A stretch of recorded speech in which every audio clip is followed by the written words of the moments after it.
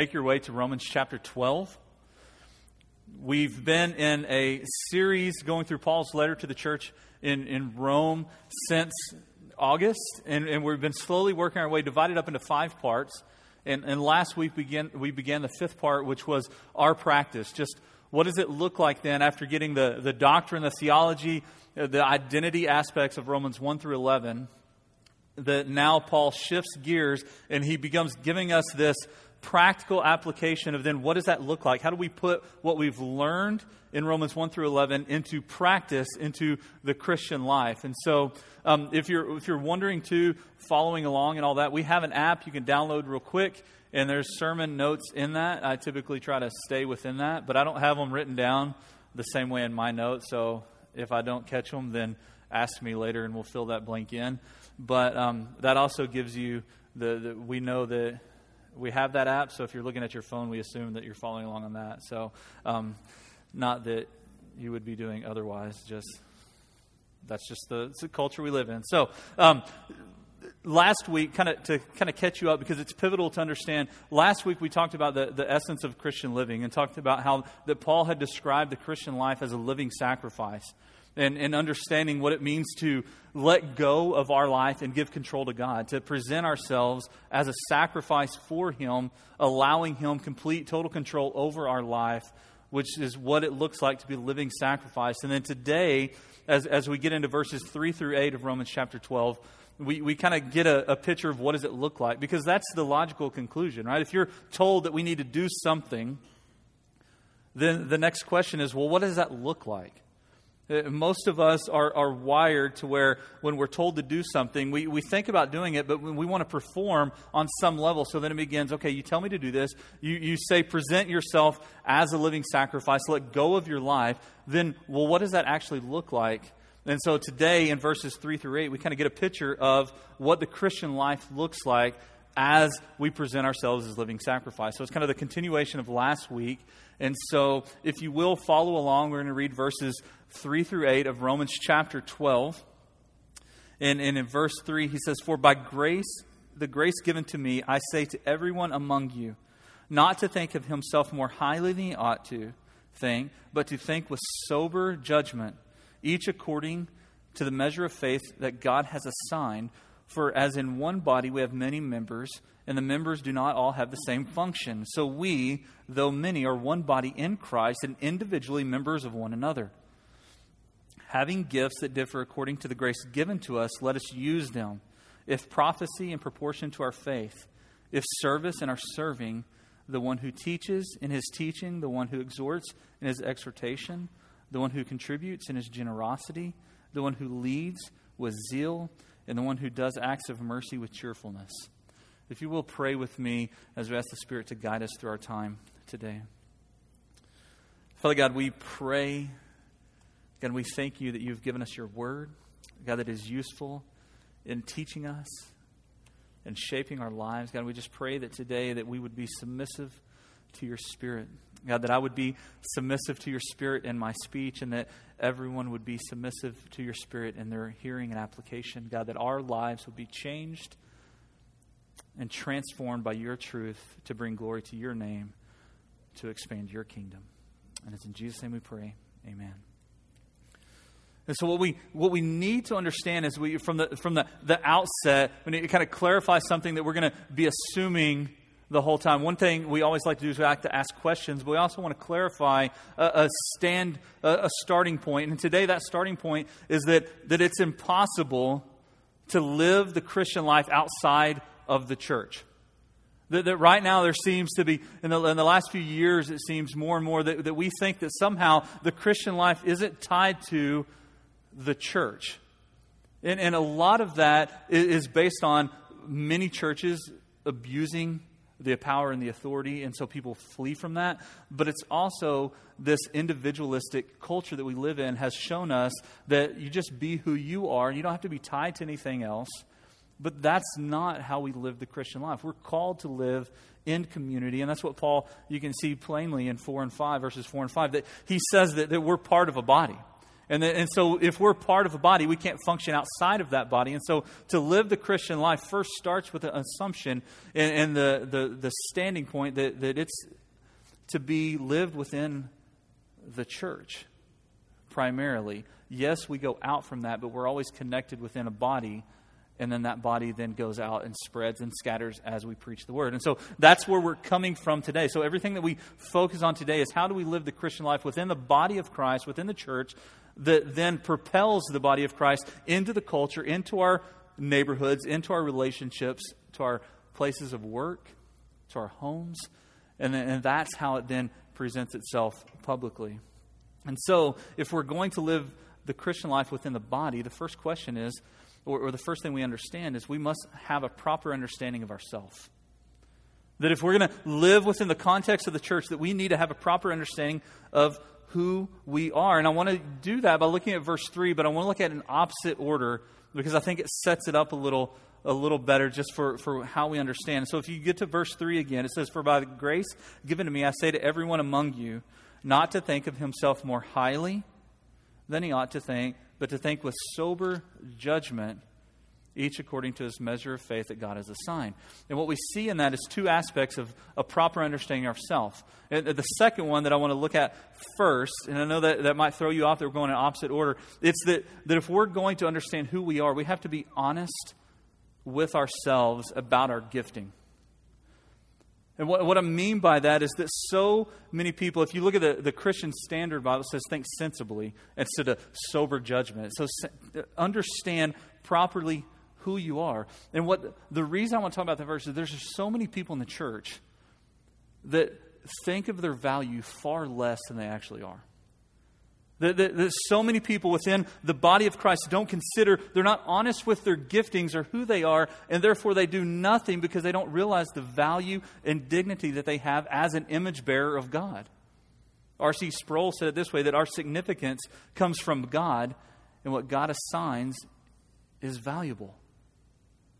And so when we look at that, we see that we're gifted individually by God, and that's what gives us our greatness. So we have to be honest about ourselves, that if you think that you're not valuable enough to contribute, then you're not truly understanding who you are as a child of God.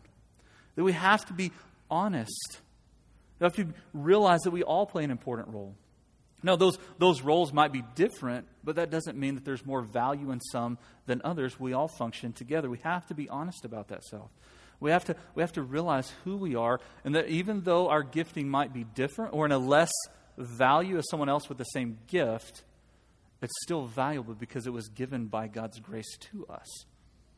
The easiest way that I thought about this for myself when I was writing this is we're part of a network, a global family called Acts 29. It's a network that plants churches worldwide.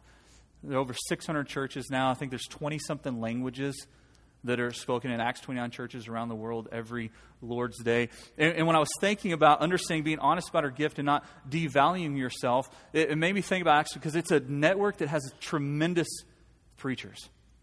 I mean, some amazing men of God that are preaching, and they're so much more gifted than I am. And if I'm not honest about who I am in Christ and my value being ascribed by the gift that I have been given, then I would feel less valuable because my gifting is not as dramatic as theirs. But that would be to say that God somehow isn't fair to me. But what happens so often is we in the church do the same thing. As we look around and see people that are gifted in a way that might not be the same as us or might be in a more magnitude. And so we think that we're not valuable instead of understanding that God has given us a gift. And that we're valuable because we're created in His image first. And so we can function, but that's why I say we have to be honest about ourselves, because so many times we devalue ourselves.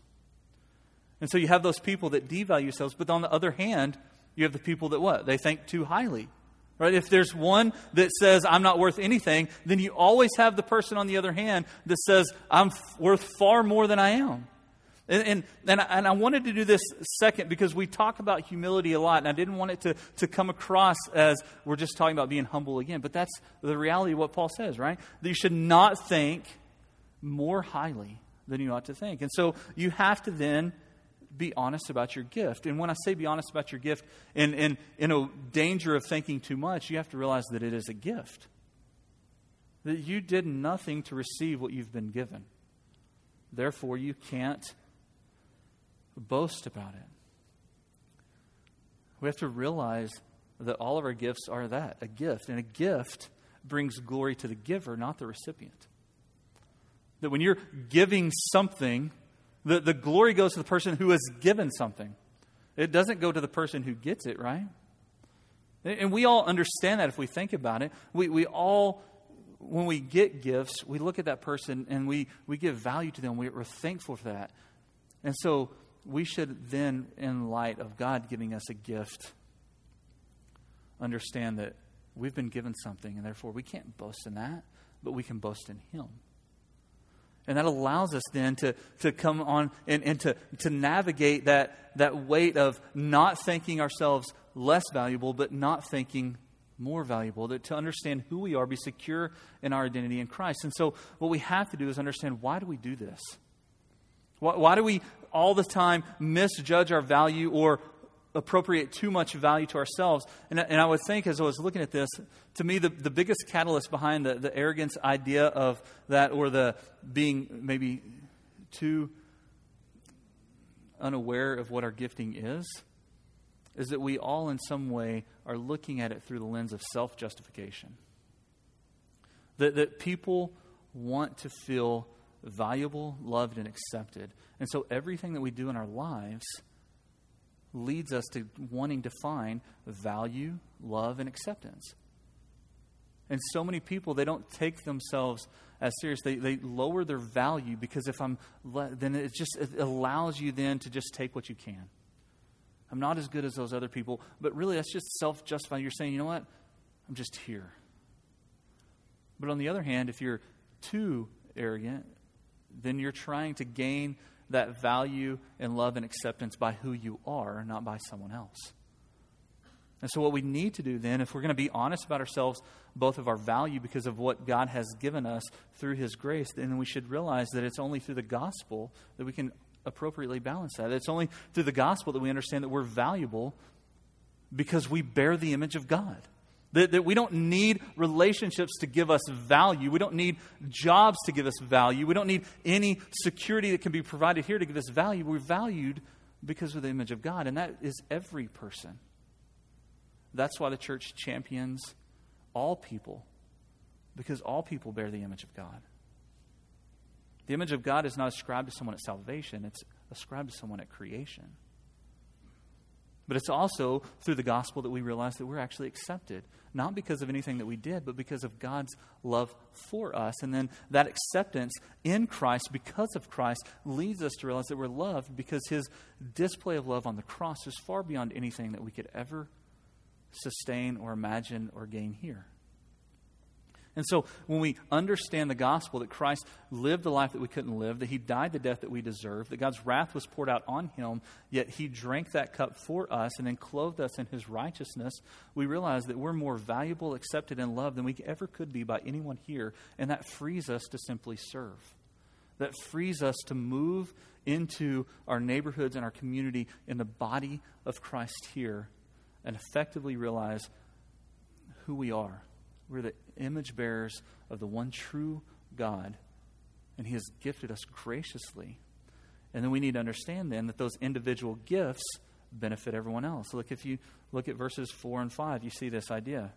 In verses 4, He says, "For as in one body we have many members, and the members do not all have the same function. So though many are one body in Christ, and individually members of one another." I think this is probably Paul's favorite analogy of the church. It's the body of Christ. And so we have to understand that even though we're part of one body, those individual gifts benefit the whole body. Does that make sense? So we have different gifts. We're individualistic in our gifting, yet we benefit everyone. And that's where the Christian life has to be lived in community because, one, you can't influence the body with your gifting if you're not within the body. And there's so many people that try to just say, you know what, well, I'll add in worship when I can. That's bad on one side because then they never get the benefit of everyone else. But then they're also withholding their gift and their unique ability to influence those. Worship, I don't know if you are like this, but when we worship, I'm encouraged by seeing other people worship. I'm encouraged by seeing the different postures that people have when they worship. And if you're not with the body, you don't get to edify each other through your individual giftings. And so that individual gift benefits everyone because everyone is understood, but it has to be in context with a gathering that's regular, organized, that's led. It's not just some chaotic little group. There's structure, there's organization, because we worship a God that is structured and organized, and therefore we work as a body that way. We have individual gifting that benefits everyone. And there's not another place that really celebrates that than the church more effectively. Each person has a function within the body of Christ, and if they're not within the body, then they're not functioning properly, individually and corporately. That's why it's important to be honest and humble about who we are, because then we can actually benefit everyone else. So do you understand? You yourself think about, do you long? Do you understand that you're critical to the functioning of the body of Christ? That if you have submitted your life to Him, that you're a critical, important part of the body of Christ. Do you understand that? Because when you understand that you're an important part, you realize the fact that not only does the individual gifts benefit all, but the diversity actually leads to unity. And that's something that our culture doesn't understand, how you can celebrate diversity yet be unified under a common goal. Because what happens now is we say that if you say that other people are different or diverse in their gifting, then they're not equal. But that's not what Scripture says, that we're all many but one. We're diverse yet unified.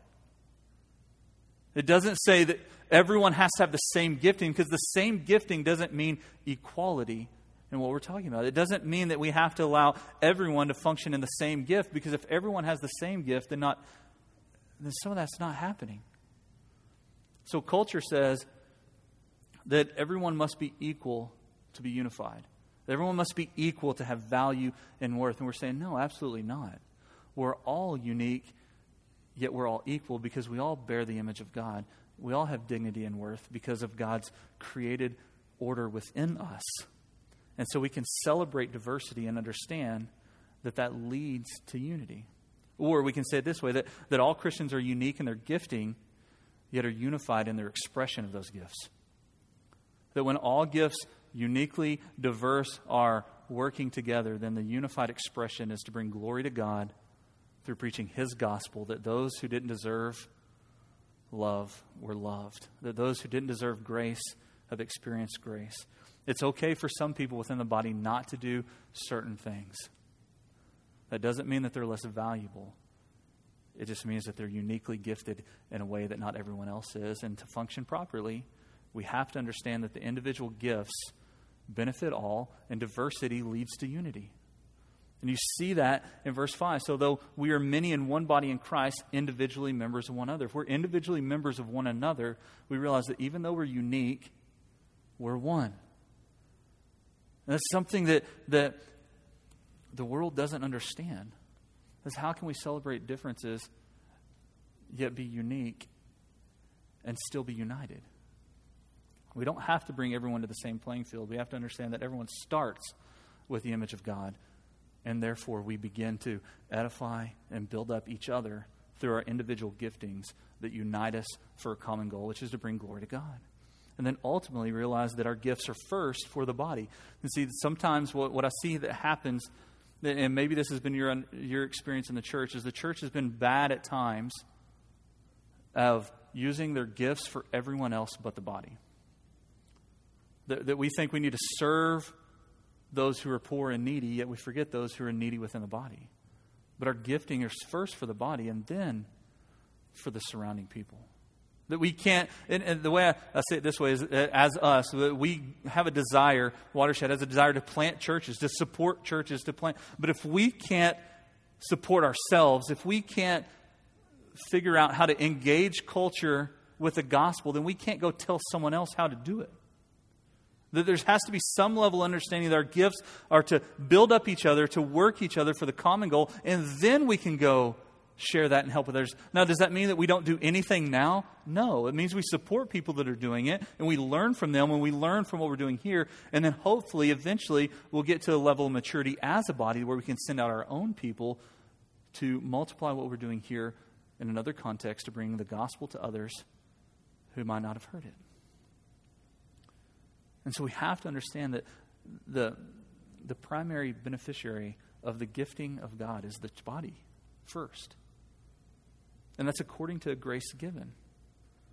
We cannot build up the body apart from the Spirit of God. And that's where we understand our gifting, is that when we look at the way the Spirit of God works within our lives, we realize that we can't build each other up using the gifts apart from the Spirit giving those gifts, and apart from the Spirit allowing us and teaching us to mold and shape and develop those gifts to benefit each other.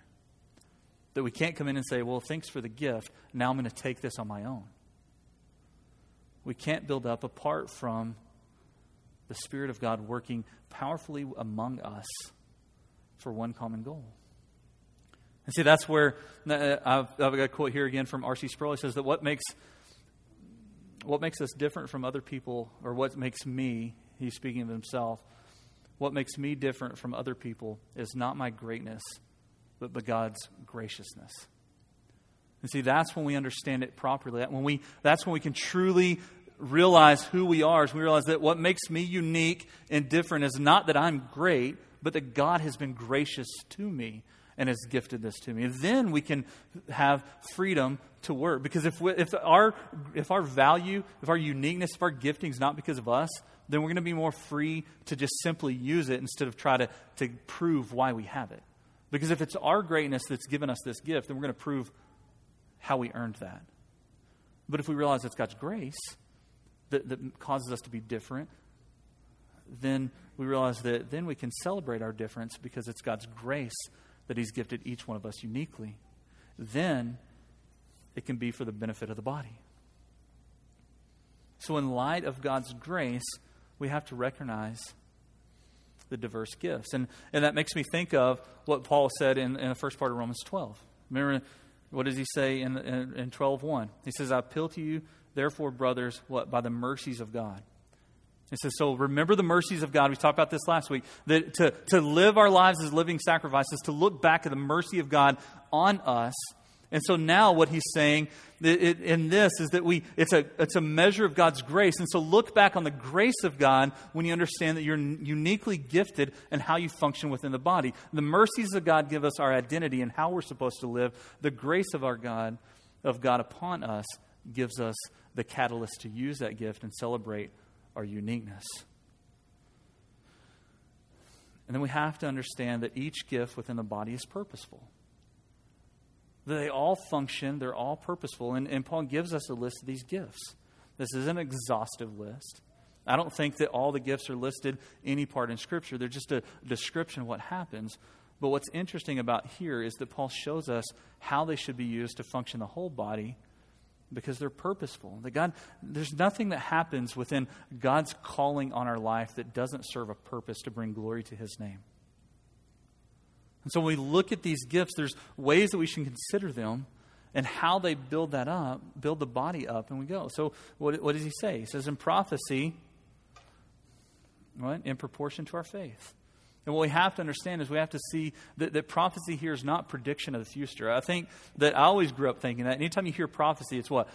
This is going to happen in this year, right? It's going to happen this. But what we have to realize is he's not talking about prediction of future events. He's talking about a revelation of God that leads to motivate and encourage members of the body.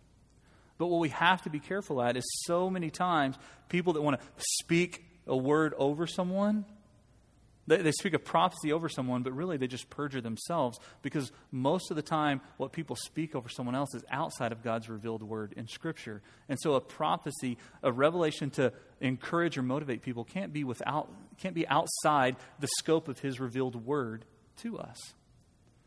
And so what Paul's talking about here to the Roman Christians, this is primarily what's happened in the Old Testament.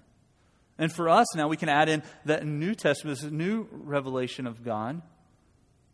that we have as His truth. And so when we speak words to encourage, it's a revelation of God, but it's always bound by His Scripture. And there's not a word that comes from God that's outside of His Word. Otherwise, it's not from God. And that's why I say that many times when people try to exercise prophecy or speak over someone's word, they perjure themselves because they bear a false witness because they're not in relation to what Scripture says. That if anyone ever speaks something over someone that has them as the focus, that's not according to Scripture, because we're not the focus of the story. Christ is. But He doesn't stop there. He says service, right? That you should serve as a servant, right? In service, in our serving. It's kind of practical, right? How do you serve? You serve, right? This is where you get the idea of deacon. And we're kind of in the process now, being a younger church, as you grow, you start getting these roles that happen. And so deacons, traditionally, I grew up in a Southern Baptist church, and deacons were not servants, they were board of directors. And that's not what they are. They're servants. So those who serve, then serve. Build the body up. It's looking at what needs to happen and functioning within that. And there are people that serve well, and there are people that aren't very good at serving. That doesn't mean that you have less value, you're just gifted differently. That doesn't mean that everyone can't serve at one time and in some function. But you can't push people to serve just because you think they have to serve. And there's so many churches that burn people out because they say you have to do this to serve the church, but they're not gifted in that. But that's not an excuse to be lazy, but understand that you're uniquely gifted. And then teaching, right? Look what He says, teaching, the one who in His teaching, right? I love because almost all these are, if you're a teacher, then teach. It's practical, but so many times we forget. The thing about teaching that we need to understand is that it's always founded upon Scripture. Again, it always goes back to Scripture. That if we're teaching, we have one thing to teach. That's the Word of God. And so the way I like to think of this is that all teach some, but only some teach all. So everyone teaches at some level. You can think of this in life. Like parents, you teach your children. Then teachers teach your children. And then more mature adults teach less mature adults. And it just keeps, everyone teaches some, but only some people teach all. And that doesn't give more value. It's a different gifting and a different measure. And it's within that local context. Teaching is an essential gift to the body functioning properly. And there are people that are gifted in teaching. They just naturally teach. And I will say this, that if you don't know, I'm bivocational. I teach PE. So some of you might say that you don't really teach. I don't. I play. All right, I'll be honest. I play all day long. I get to play. What are you going to play? Whatever I come up with, right? It works. But there's so many times, and I'm going to push some buttons right here. There's so many times that we've made up, and there's people that are teachers that teach all the time that say they will not teach. But that's your gifting. We're not called to teach all the children. We're called to teach the body too. And so if you're a gifted teacher and you're not teaching, you're hurting the body. That doesn't mean you have to do it all the time. That doesn't mean you have to be the only one. But if you're not willing to teach and you're a teacher, there's a problem. There's a problem within that, because you're saying, you know what, God, you've gifted me to do this, but I'm going to take some time off. I'm not saying that you always have, but it's frustrating when I hear people that are amazing teachers say, I don't want to teach. That's ridiculous, right? That's like a doctor saying he's not going to heal someone. And I'm not going to function as a doctor because I need some time. No, if you're a doctor, you fix people. If you're a teacher, you teach people. That doesn't mean you have to teach all, but you're going to be teaching at some level all the time. And then what do we see next? Exhortation, right? What is that? Motivating and encouraging. These are your favorite people in the body. And we need those people because so many times our lives default negative. That's me. I talk to Lindsay all the time about it. She points it out all the time because I don't always see it. But I immediately focus on the negative aspect of every situation instead of the positive. So what do I need? I need someone to encourage and motivate me to look at the positive side of stuff, because there's always a positive side. Why? Because we've been given grace. We've been given grace. And there's some of you in here, and I don't want to call people out right now because then they'll get mad at me. But there's some people here that are amazing encouragers and motivators. thank you. There's just some people that happens well with. It's greatly needed because we can easily become unmotivated or feel discouraged in a culture that's increasingly hostile to what we believe. And so the people that can exhort others, encourage and motivate are critical to the body functioning properly. And then he says what? In giving, and in the ESV it says the one who contributes. Christian Standard, others saying giving, generosity.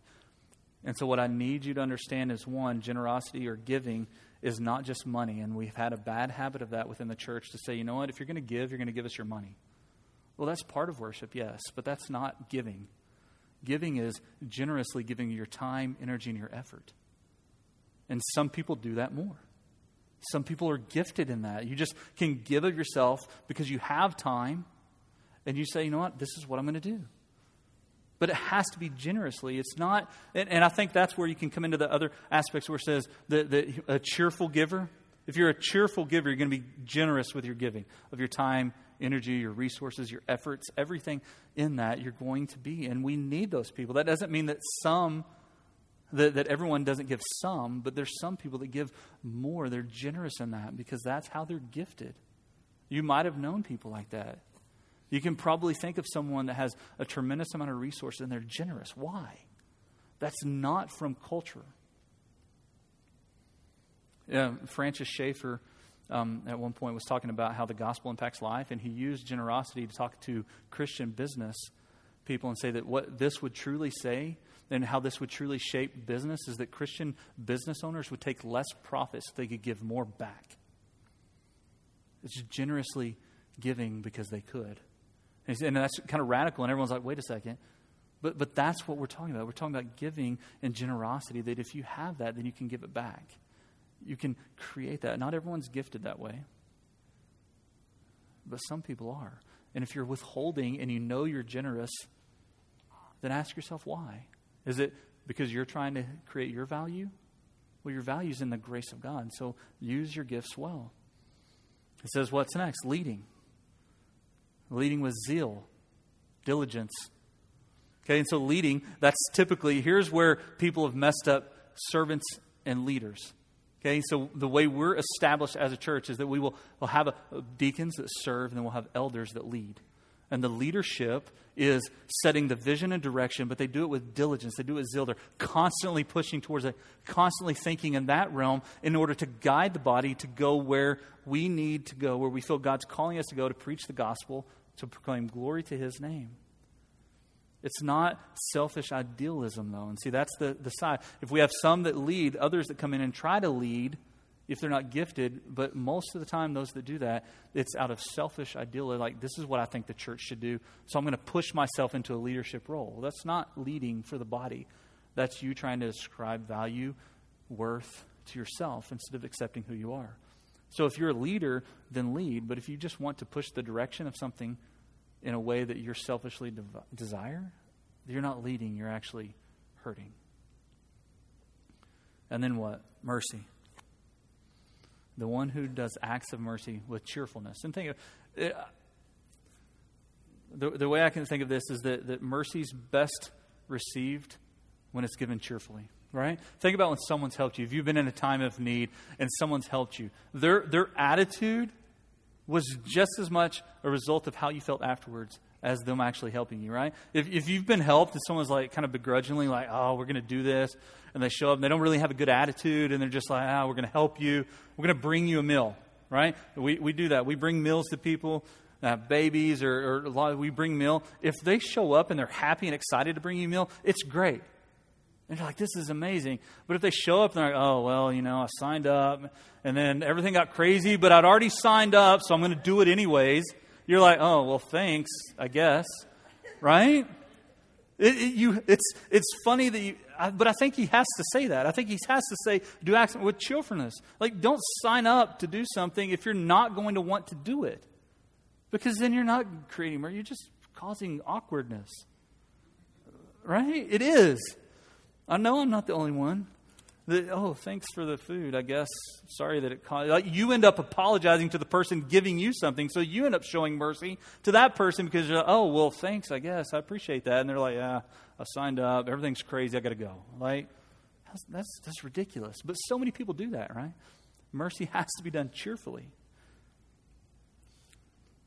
Everyone can show mercy, but not everyone is truly gifted to do that continually all the time.